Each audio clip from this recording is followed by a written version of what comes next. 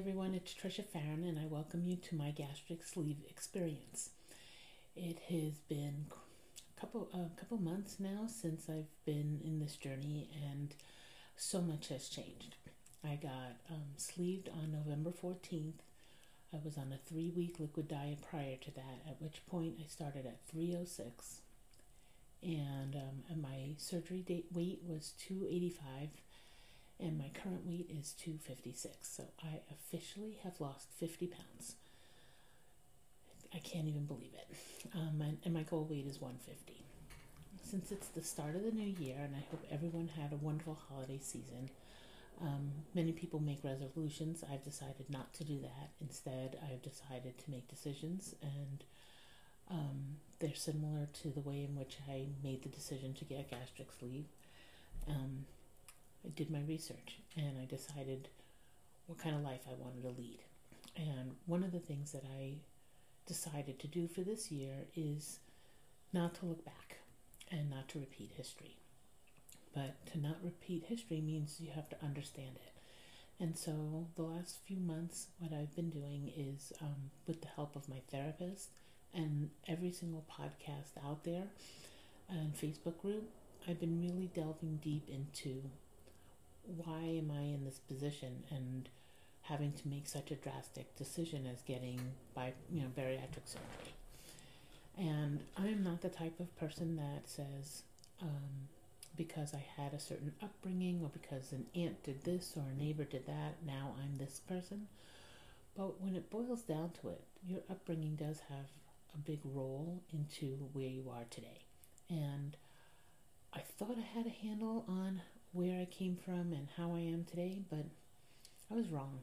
And I've learned so much about what has brought me here, how my personality has been molded by what brought me here, and what's in my power to make changes. So today I want to go through a little bit of that, and hopefully you can see how my journey was, and if it resembles anything that you're going through or have gone through, maybe it can shed some light in how you can handle things and think maybe just a little bit differently. Now, I will preface this by saying my daughter is a mental health counselor, so she kind of sees through some of the things that I'm going through and has also helped just frame the situation and to look at things differently. So just a little background. I grew up in a Hispanic family in New York, and they took on characteristics that stereotypical Hispanic families have. When we got in trouble, we would get a beating, and that's what it was called. And sometimes it was just a slap, but sometimes a belt, a broom, a slipper. I mean, it's the way of what that world looked like. We didn't know any better. We just knew that you tried to not get into trouble as much as you could because trouble meant physical pain. A lot of the worst days was when I would get in trouble with my mother, and then she would tell my father, and then he would also take part in whatever punishment was involved with that particular crime that I made that day. Like I said, you didn't know any better. My cousins went through the same thing. My sisters went through the same thing. It was just what life was like. But there was more than just the physical abuse. My parents, they could have definitely benefited from going to some kind of parenting class or therapy or something, because they just were not equipped to handle the responsibility of raising children and raising people to be in society and function normally. And they made the dumbest decisions and had weird reasonings for things. Every parent says because I say so.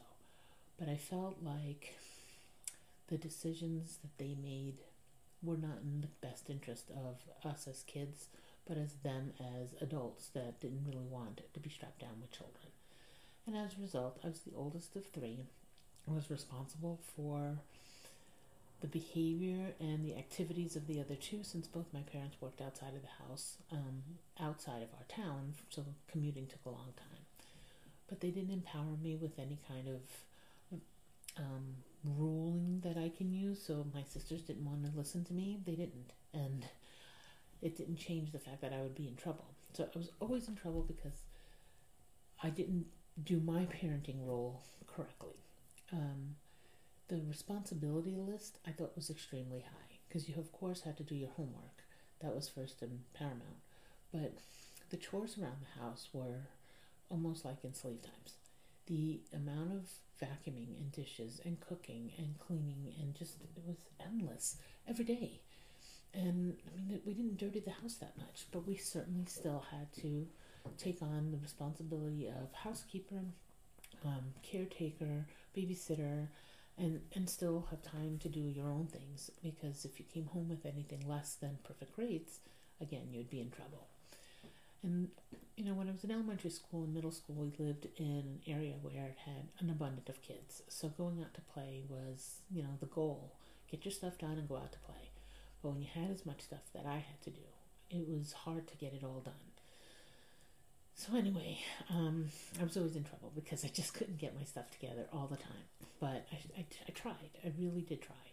And I felt like whatever requirement I was meant to meet, it changed when I met it. So I'd never met it. And it's something that has stuck with me as an adult. I'm an overachiever, and I try very much to be the best, or to be first, or break records and do things that make me stand out among the rest. And I think it stems from being told that I'm not good enough and I'm never going to be good enough.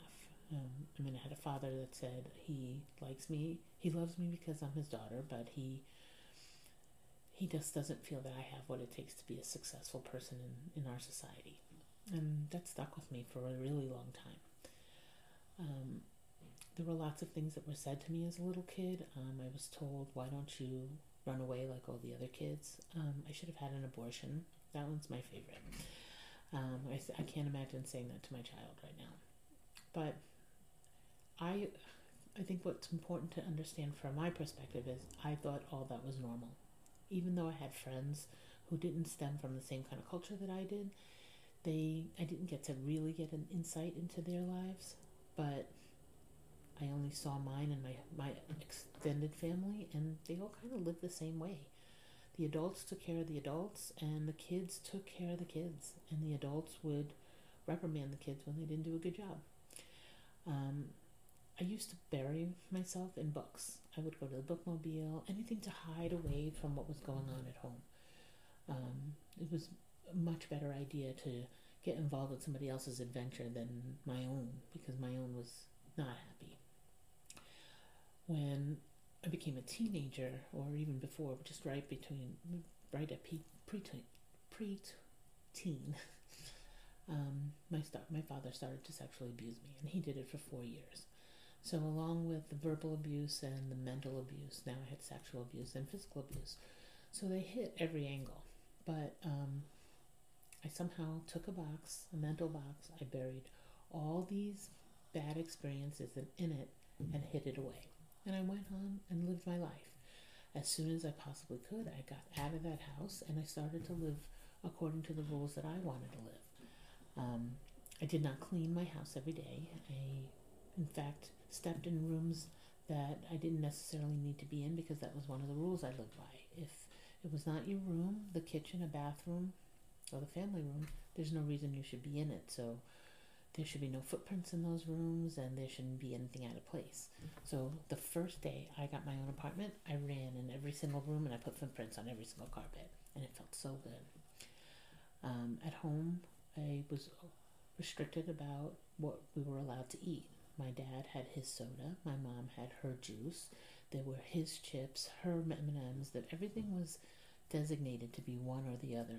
There was very little that was group, and God forbid you go into the pantry and just pick whatever you want. You're going to get into trouble for that.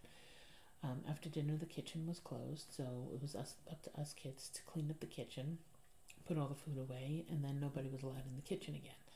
So, you found yourself stealing food and hiding it in your room when you could, because you didn't know when you were going to get a chance to eat freely again. And, when you have dinner at 6 or 7 o'clock, as a kid, to expect to wait until the next morning to eat again, it just wasn't right. So we started developing bad habits of consuming what we could when we could, because we didn't know when it was coming back again. And I've spoken to my sisters about this, and they were like, yeah, we needed to eat because who knew when that was going to happen again? And it's not like we missed meals, but you just couldn't snack in between, and it was just weird to be told that you couldn't be in the kitchen. So first thing I did when I got my own place was I bought anything I wanted, put it all over the kitchen, and ate whenever I wanted. And it felt so good to be empowered to be able to do that. But all these behaviors and these restrictions built kind of like a personality that I developed into. And I associated food with comfort because for me it was something I wasn't allowed to do, and now I can do it in whatever abundance I want. I thought it was great. And I did start gaining weight, but I guess I didn't care. It felt so comforting to me, and I was so tired of following somebody else's rules that it was nice that if I wanted to have the entire bag of chips, I was going to do that rather than sneaking just enough that Dad wouldn't notice that we took his chips. And you know what? Growing up, I didn't drink. I didn't do drugs. I went to school. I mean, I was a straight-A student, National Honor Society. I did what was expected of me, but yet I was always in trouble.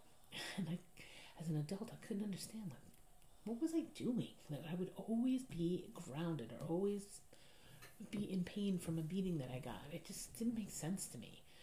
And so, as an adult, I've learned that that was not the right way of doing things. And now that I'm going through this sleeve experience, I wanted to learn not just how to eat right and how to exercise right, which I kind of knew since I've been on a diet for 30 years, but how to think right and how to feel right and know that you do have your bad days and you don't need food to be happy. You need food to be nourished. And if it tastes good, even better. But eating a bag of chips, I don't know in what society is that equal happiness. It shouldn't. Being a food addict or being a compulsive eater, you're just eating. You're not even thinking about it, and you're never satisfied because it's the act of eating that you want to do, not necessarily the act of feeling full or tasting something delicious. It doesn't really matter when you're in that moment of, I'm just going to binge eat. You'll eat olives out of the container in the refrigerator, a bag of chips out of the thing. Oh, there's cookies. You have some cookies, and you still have that hankering of wanting something. So now you start going through another drawer and you see, oh, there's ham and cheese. Fine, I'll make a sandwich. Or I'll just eat it from the package. I can't tell you how many times I've done that. And I finish and I'm like, what did I just do? Why did I need to eat all of that? I didn't need to eat all that. I needed to feel happy or to feel comforted. And I associated food for that. So as we head on into a new year, I'm being much more mindful that that's not what makes me happy. Honestly, losing this 50 pounds so far, that is making me very happy. Putting on clothes that I couldn't fit into, having my husband say when he touches me he feels the difference, that's way more happiness than a cup of pudding could give me. So for me, my promise, my decision for this coming year is to remember where I've come from. It was not great, but greatness lies ahead of me if I make the right choices. I don't need food for comfort. I need family, my close family, my husband, my daughter, my son-in-law. I need my fur balls because I love them. I need success in my life that's reasonable success. My husband will still love me if I don't win a sales award. My daughter will still respect me if I don't break records. They may not respect me as much if I gain all my weight back. I think we would all be so devastated that would be the most horrible thing. So my promise and my decision is to keep moving forward, be mindful, and find things that actually make me happy, and use food as a way to keep myself strong and healthy so I can reach that 150-pound goal that I'm reaching towards. That's a goal I want to make. And I'm not going to make it in 2 weeks, and I may not make it even in 12 months. But I'm going to make it. I'm not going to go back. I don't want to go back, and that's a decision that I've made. And I hope whatever resolutions, promises, or decisions you make for yourself, you have the mental fortitude and support to keep you on track. So I know that you could do it because I'm doing it. And this is an amazing journey. And I hope that everybody has that moment of, I'm so glad that I've done this because it's made my life so much better. So it'll be interesting to see where I am come this time, 2024. I only look back to see how far I've come. No more to look back to dread. I'm looking forward to the future and all the success that it brings. And I wish you all a wonderful 2023.